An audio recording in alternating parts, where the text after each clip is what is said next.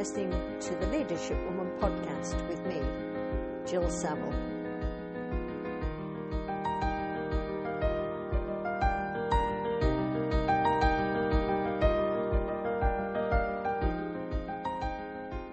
And today, my guest is Brian Ballantyne. Welcome, Brian. Thank you so much for doing this. Hi, Jill. No, pleasure to be here. And you're currently the regional manager for training programs for Amazon, and also the co-founder for Men for Inclusion, which we'll talk about.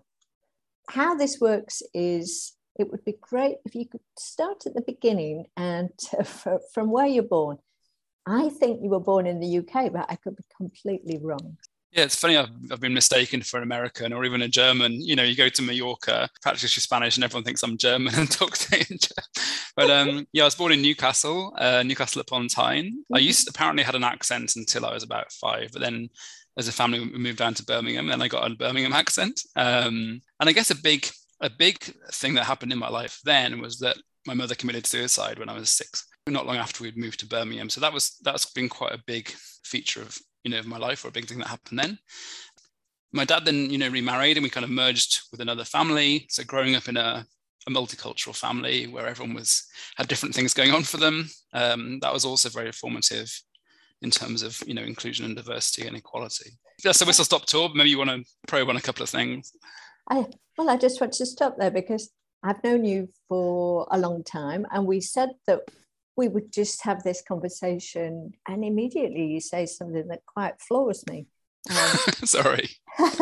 At 6 years old, your mother committed suicide. So I don't particularly want to probe, but I just want to acknowledge that, yeah, that must have been very difficult. Yeah, and I think it's something that, we didn't really talk about afterwards. Where, mental health was at the time was that you didn't really talk about things. You just kind of locked them away. And so it's only been recently, maybe in the last 10 years, we've really kind of explored that and done trauma therapy and, advocated for mental health, even though it's very stigmatized and still continues to be. But yeah, that was a big shock. Yes, I imagine. And these podcasts, these stories are really looking at how you became you. And these kind of things. I know that you're a strong advocate for mental health, and now I see why. So sorry for the interruption. You're in Birmingham. You've got a new family. That's right. What happened then? And I guess with this family as well, like I said, we weren't all white. There was a mix of ethnicities in the family. And my youngest brother was born with cerebral palsy, so we had my youngest brother was disabled, and so growing up from 10. Thinking about accessibility, thinking about assistive devices. That was very important because when I started my career at Vodafone, working on quite a basic website at the time, I was really an advocate for accessibility. This was 20 years ago, making sure that everyone, whether they had visual or hearing impairments or motor impairments, could use the internet. So that showed up quite quickly, and it's something I'm still involved with now at Amazon. Just a few months ago, being part of an accessibility awareness event, doing a speech and things like that. So while there's the gender and there's the kind of racial inclusion, I think accessibility and disability has always been something important to me, and always kind of showed up. Mm. So what happened after that? Did you leave Birmingham then to go on for studies or something? Yeah, I went back to Newcastle actually. Went to Northumbria. It's funny when thinking about what university course to do, and now my children are teenagers. I don't know if they'll go to university or what they'll choose, but for me, I did maths, physics and art at A-level, and I was even looking at art college. I was like, I loved oil painting, and I was in Birmingham, there's the Bourneville Art College. I don't think it's there anymore, but I was thinking of doing that, and I had a big conversation with my parents about, you're not going to get a job doing that though, are you? So it's very much my parents both, maybe from working class backgrounds, thinking, well, you got to get a job, you got to earn money. How are you going to do that doing oil painting? So maybe I could go into advertising design. So I looked at advertising at Bournemouth, and I looked at marketing at Northumbria, which included just like a year's industrial placement. I worked at Heinz for a year. So I guess there's partly compromising between what I wanted to do, which was more creative, and what my parents wanted, which was that I got a job and earn money. It's interesting now, I've nearly finished a second degree, and it was arts and humanities with Open University. So I'm still managing to go back to what I planned to do in the first place. that was a key thing. Then, deciding what I wanted versus what my parents wanted, and then going to Northumbria to do quite a vocational degree. And the thing is that now that we're parents, I certainly can absolutely understand why we fear and we want them to be secure and we want them to get something that they can live on, don't we? So we're sort of the other side of a conversation now. Yeah, that's true. And I'm thinking about my 14-year-old who missed the last month of school. Fortunately, didn't have to resit the year, but it has no interest in school. Then you kind of think, well, going to university isn't everything, but at the same time, they can't live with us forever. And also, don't want to spoil them either and make them feel entitled. They can just sponge off their parents. So yeah, I think being a parent now, you do look at the other side. You want the best for your child, but a balance between what they want and what's going to be able to let them stand on their own 2 feet. So you ended up in Newcastle then, and what happened then? Yeah, so I got did my marketing degree. I did a placement at Heinz. So I was working on baked bean pizzas, which is ironic because I hate baked beans. It's one food I don't like. And Weight Watchers from Heinz desserts and doing packaging design and, even flying. Like I was 19, flying first class to Dundalk to our factory there or to Middlesbrough, sitting in first class lounges as a 19-year-old, getting the taste for the kind of corporate life.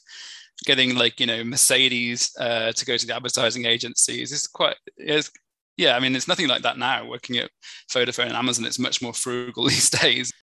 Finishing my degree, I got a job at Vodafone. I'd never owned a mobile phone before, but it seemed like it was the up-and-coming thing. Those really fun years. And I'm noticing that there's big names that you've been associated with. Yeah, so I was at Vodafone on the graduate scheme. It was interesting because there's a team of 4 of us looking after the entire website. And I remember someone saying, oh, what a waste of a brain, working on the internet. Clearly at Amazon, we've got more than 4 people working on the internet. So then, I met my wife-to-be. She was a barrister in London.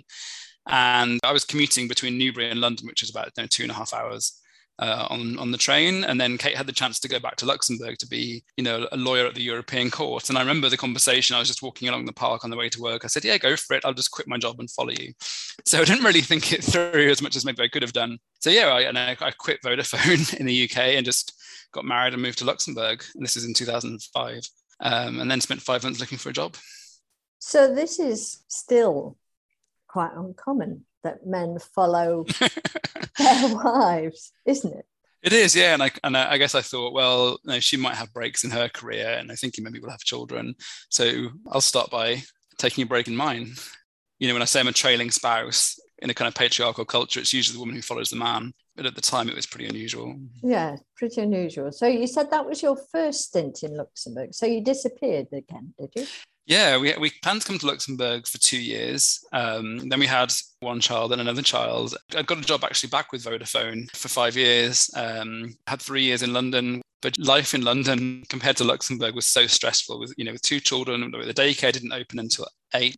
I wasn't getting to work until after 9. I was always late. And I was looking at this photo of Place Guillaume in the snow. And I said, why don't we move back to Luxembourg? It's really nice there. So I managed to get a job in procurement in Vodafone and moved us back again to Luxembourg. So she followed you this time? This time she followed me. She was able to get a job back at the European Court. Mm-hmm. I had a big fallout with my parents. They weren't happy with me moving away from the UK. I don't think we talked for about 6 months. So yeah, that was another factor going on as well, that kind of guilt as well, moving away. Did that conversation and guilt happen the first time you moved to Luxembourg, or was it just the second time? I think it was more the second time. The first time, yeah, maybe, in hindsight, I guess I did move quite abruptly, and we could have thought about the impact on wider people. Having a younger brother who's disabled, I think having the family nearby, just in case something happens, was always a concern. So the second time we moved back to Luxembourg, I was moving away, and maybe it's going to be for longer, the kids going into like a whole school system, which is how it's turned out. Yeah, I share your guilt. I think any of us who live away from our families have always got that at the back of our minds, haven't we? So what year did you come back? 2012. 2012. So what happened then? Yeah, so I was at Vodafone for a year, then, met a parent of one of my kids' friends, and he was working at Amazon. And I thought, when I was previously in Luxembourg, Amazon was 40 people and it was much smaller. Now it's, 2,500 people and much bigger. And it seemed like this amazing, it is an amazing place to work, but it seemed from the outside like an even better place to work. So in 2013, I got a job at Amazon here in Luxembourg as a senior product manager. That was exciting. Immediately having to go to India and Seattle, first time I'd ever been to America. So yeah, a very different kind of work style to a European company, but that was the next step. The next step. So product manager. You seem to have moved away. I know when you talked about your school, it was maths, physics, and art, but then you go on a route that's marketing and product, and I feel you've moved away from that. Yeah, that's a good point. I think, wanting to go into art and then thinking about advertising, then marketing, then product, and then, going into commercial finance and procurement, it's really going into business, isn't it? And very different from maybe the creative arts. I know obviously there's commercial arts, but, and sure, there's, with maths is used a lot in marketing and product. Definitely at Amazon, maths is really important. In physics, you might say, well, that's some understanding of technology, but I can't say that I've really applied much of the physics I've used in my working life. Nor me. And even I forgot to mention, when I was early in my career at Vodafone, there was an opportunity to apply to do an MBA. Before I met my wife, I planned out my week and I thought, okay, I can make the time to study this. And I applied and they said, no, we think you're too junior and your role's not strategic enough for this to be useful. I was like, oh, and I was like, well, I've planned all this time to study now. Maybe I can do something else instead. So that started my first experience with the Open University. 20 years ago, getting into humanities. There was a course called Words and Sounds, looking at literature, looking at music, then got me into like introduction to the humanities and, doing philosophy, now doing English literature. So now doing courses with Oxford University, Anglo-Saxon literature on Jane Austen. So getting more into that creative side. So, still interested in art, looking at literature as another way of creating kind of images and emotions. I wonder if that's an age thing as well, this art, this sounds, words, because I know that Audible, I'm addicted to Audible, and now it's just given me Audible Plus and loads of classics that are for free, and these famous people that are reading them, so I'm sat listening to Dickens, and I have to confess I only knew Dickens from the series or the films. I've been listening to Seamus Heaney's poems on Audible, but with a story, I start to fall asleep in the car if I've listened to kind of a relaxing voice. But Audible is great. Language and literature were my worst subjects at GCSE. I got the lowest grade in them, and I think having some life experience does make you appreciate it more. I'm watching a Korean drama at the moment, and one thing I've realised is that people are people, no matter where they are. Mm-hmm. So we've digressed. We've digressed. We actually met because I was in the People in Leadership group of the British Chamber, and members of that group said, oh, you need to meet Brian Ballantyne. We think he would be great to come into that. So that's where I met you. Mm-hmm. You're still in Amazon, but now your role has changed quite fundamentally. I see that you're in training and programs. So what prompted that move? Yeah, it's interesting because going from product and marketing, I took a sabbatical, went traveling around India and Malaysia with my family, and then thought, I'm kind of bored of marketing really. And my job at the time was to get more and more companies to sell their product on Amazon. And after 4 years of doing that, I got to the point where I didn't care. I don't really care if one extra company sold their products on Amazon. There was already, I felt, enough. I think what I cared about was more diversity and equality. It's something I'd always volunteered in as a sideline, setting up the Women's Network at Amazon in Luxembourg, set up various groups at Amazon worldwide. And I always thought, well, maybe I need to work in that area. Everyone always told me, there's this diversity job, why don't you go for it? And I always thought, no, that's my voluntary sideline. So I thought, well, let's try it out. So I had the chance to be the diversity lead for international technology at Amazon for a couple of years. And while that was good, I realized that it's quite difficult to make changes from the sideline. And I probably had more power as a manager to actually influence promotion of people, the hiring of people, making sure that was fair. And I think also I was getting a bit disillusioned. I went to Women in Technology in Amsterdam, and there was 2,000 women in an auditorium, maybe 20 men, all being told the value of women in technology, and they're all nodding. And I thought, well, of course they already know it. And they were like, why aren't the men here? And it's like, well, it's women in technology. Of course the men aren't here. unless they're kind of allies or interested. So I just thought this needs to get into the mainstream. Diversity can't just be something that's talked about. Women's conferences, it needs to be in the mainstream. So that's why I'd already volunteered as part of this software development conference at Amazon. And I was organizing a track around career development. And I made sure there was a good balance of doing workshops and doing panels more so than anyone else was doing. And it was in the mainstream. This wasn't a sideline diversity conference. This was the conference all the developers had to go to. 85% men had to kind of, listen to women on the stage and see them as role models. So I thought maybe this is an area I can explore. So this is the role I'm doing now. It's about training, but my side agenda is to make sure that there is an equality and a diversity of experts that we put in front of 10,000 new Amazon engineers every year, that we put on the stage at conferences, that there is accessible, learning experiences. That I manage quite a diverse team, predominantly women. Most of them are not native English speakers from different cultures, and promoted 4 of them, hiring new people, kind of role modeling to others. So people say, aren't you interested in diversity anymore because you're not working in a diversity role? But I think I'm having more of an impact in the role I'm in now, in kind of mainstream. So yeah, that's kind of how I got to where I am now. I was thinking about this whole idea of influence and how can you have influence? And you gave some thought as to where could you have the most influence whilst following what it was you really wanted to do. And for me, it's great to have International Women's Day, but as you say, you call it Women's Day, and of course, only women show up usually. So this moved you, I guess. Let's move into you deciding to set up something that would support women, but it was by men. So talk me through that.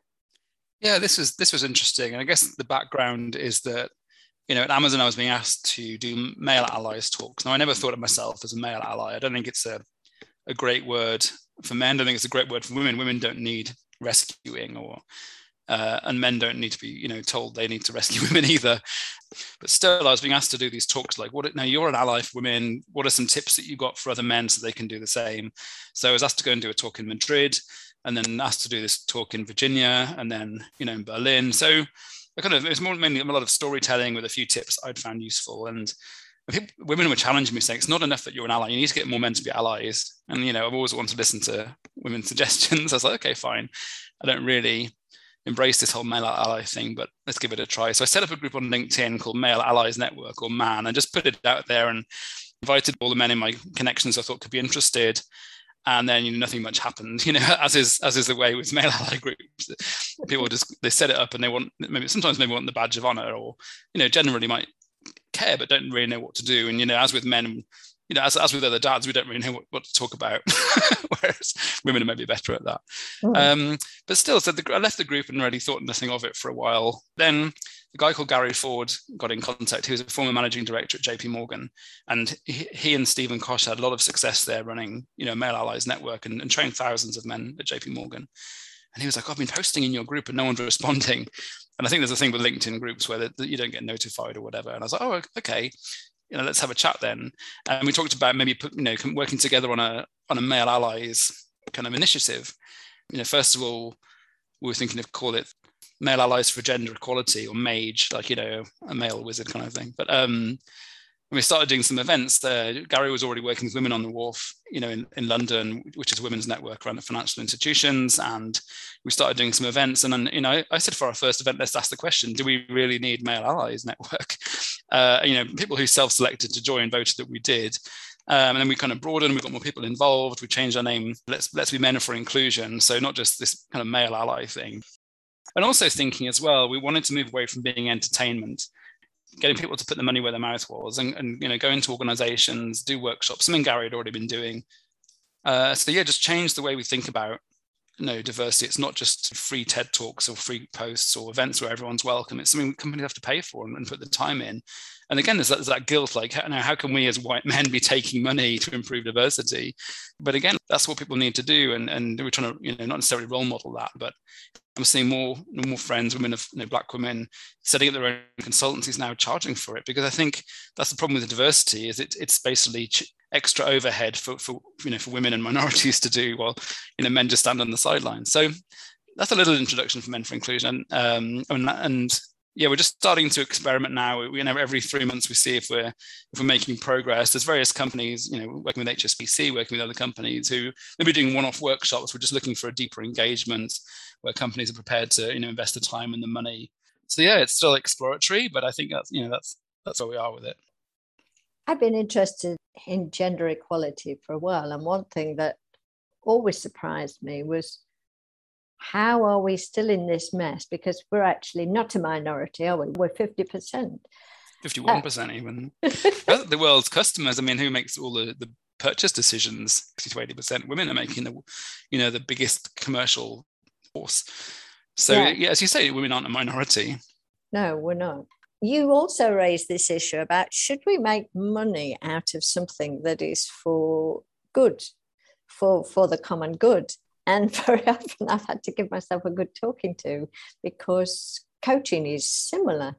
And I think to myself, yes, but there's lots of professions that are doing good. The medical profession and this, that, the other, and they're paid and expect to be paid. So do you have profit or do you have values? And maybe we could combine the two. Yeah, I think so. It's something I'm exploring with Wide. Here in Luxembourg, we have Women for Digital Empowerment. I've been on the board of Wide for 7 years, and it's always been a non-profit, subsidized to a small extent by the government, but often taken for granted.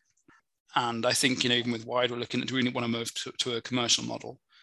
Because I think it's about, the most important thing is the impact, because these groups are set up to make an impact. And if they're done pro bono, if it's all for free, it's all taken for granted. If companies aren't putting money and time into it, then I don't think they're really taking it seriously. So it's not just about making money. Not not expecting to make money, as much money from this startup, but you never know, and why not? It's work, it's effort, it's expertise. That's our starting position. But yeah, go into these companies, they pay a lot for other things. Why don't they pay a lot for this? I think that's what they need to do if they really want to walk the talk, and not just get a badge for good behavior. Summing up then, as you've heard yourself talk, are there any key moments or anything that you think that was a real learning point for me? Yeah, that's a good question. I've just listened on Audible to Kazuo Ishiguro's Remains of the Day, when the butler looks back on his life and realizes he's been working for a Nazi sympathizer, and, he missed out on the love of his life. So it's not as bad as that. It's not as bleak as that. What stands out? As you said, maybe have I got away from what I set out to do? I started out maybe being creative, and have I lost sight of that? And I think my career has been all over the place, but I think life is all over the place. And jumping to Luxembourg, changing from marketing to finance, back to marketing to procurement, to now to training. But as you said, just like with life, a lot of literature, there's a lot of similarities in people. And I think in jobs, there's a lot of similarity. If you can work with people and work with projects, and you can usually get things done. And it's interesting the way we think about our lives as well. I think we know that we're focusing on the career for these big names like Heinz and Vodafone and Amazon, which has look good on a CV, but why is that more important than books that we're reading or hobbies that we're doing or voluntary work? And I really like the idea of this kind of portfolio career, including education and lifelong learning. That's why on LinkedIn I put co-founder of Men for Inclusion, because that's what's interesting. And by the way, I work for one of the most successful companies in the world as an afterthought. So there's a kind of tongue-in-cheek there, but I don't need to define myself because I work for Amazon. Maybe there's things in my life I've made quick decisions on. Maybe I could have reflected more. And I think I've done a lot of work to kind of process trauma and process guilt as well. And I don't feel guilty anymore. I feel like we have to live our lives. And, I wish I'd had some of that, counseling and support, at a younger age. But, we learn life's lessons, and, I am where I am. And I hopefully still got some years ahead to keep doing other things and keep exploring what I'm passionate about. Because passion really comes out when I listen to you. So, and you talked about portfolio of work, which I think is the way we're going. No longer can we rely on a job for life or just one thing. And I like this idea of doing all different things. You've also shown a tendency to live like, why not? I've heard a lot of, that sounds interesting, why not? And just moved. which I suppose shows the creative, spontaneous side of things. I also heard where you start isn't where you end up. I saw a lot on Twitter recently about A-level results, and I just wanted to say to people how little that they're not so important the older you get. It's what did you do last week? I actually like the word ally. Okay. I think ally is not about rescuer. I've just been to Normandy. Yeah, I was thinking about the military allies as well. Yeah, I think in this world we all need allies. So I love what you do, this Men for Inclusion, and the fact that it's unfolding. It's exciting. Yes, it's exciting. And it's been a fascinating, quick run through your life. Thank you very much, Brian. Thank you so much. Thanks, Jill. Where can they find Men for Inclusion? Have you got a website? Yeah, we have. Maybe the easiest is to go via LinkedIn. Going through LinkedIn, you can find me, and there's a link there to the group. Okay, that's lovely. So enjoy the rest of your day. Thanks, Jill.